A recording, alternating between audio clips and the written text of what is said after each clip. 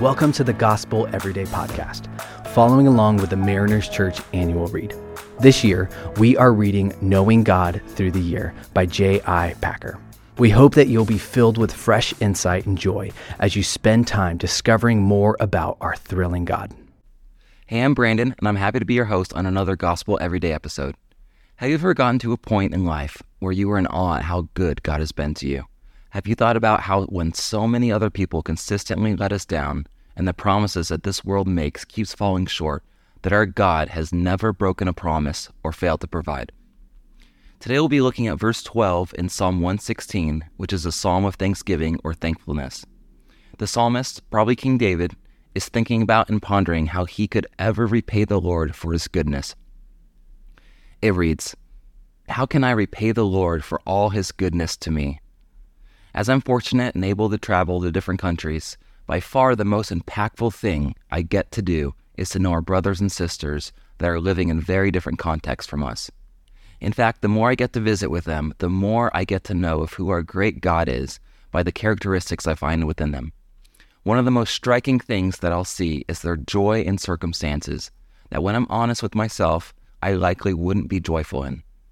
Whether it's going to Kibera slums and visiting a family dealing with intense health problems, or having a meal with a dad in Guatemala who's sharing the best of what he has after a summer of losing a child because of no access to clean drinking water. I'd say the most striking characteristic about when I get to meet our global family is, yes, their hospitality in the midst of scarcity, but mostly their great love and thankfulness for how good God is and has been to them. In my mind, I can't fathom how they can be praising God for his goodness in the midst of such pain and difficulty. But when I really ponder it, I realize the great chasm between their spiritual maturity and mine. So often when I think of God's goodness, I look at my surroundings and external circumstances. But what they see is the transformative power of God inside them. They aren't fickle and think that God is good because they live in Newport Beach. They know that God is good because only a good God would send his son to die for them. Only a good God would provide what they need on a day-to-day basis. Only a good God would fill them with joy that surpasses all understanding. They'd rather not rely on something like wealth that can be taken away in an instant, but something or someone that lasts and will always be there for them. 1 Corinthians 2:9 says, "What no eye has seen, nor ear heard, nor the heart of man imagined, what God has prepared for those who love him." God hasn't just promised to care for our daily needs, but he's given his own spirit to live within us, to guide us in all things. And the way I know that he's good in my life, and how I know that he's been good in your life if you're a Christian, is that we can look back on his faithfulness and his track record. And because of his track record and never letting us down in the past, we can be hopeful today and in the future that our unchanging God will continue to be who he is.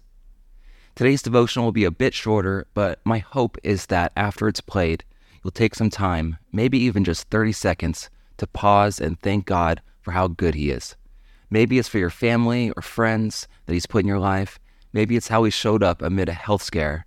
Or maybe it's the amazing fact and miracle that we were once lost and are now found. Jesus, thank you for how good you are to us each and every day. Thank you for your promises that you'll never leave or forsake us. Thank you for your promise that just as the birds and flowers are taken care of, that we are much more significant in your sight, and you will always care for us. Help us to be grateful today for who you are and all that you've done. Amen. Thanks so much for making the Gospel Everyday Podcast an important part of your day. Hit that subscribe button if you haven't yet, and we'd love it if you could take a few moments to rate and review the podcast. Tune in tomorrow for brand new content. If you'd like more information about Mariners Church, download the Mariners app at your favorite app store or visit marinerschurch.org.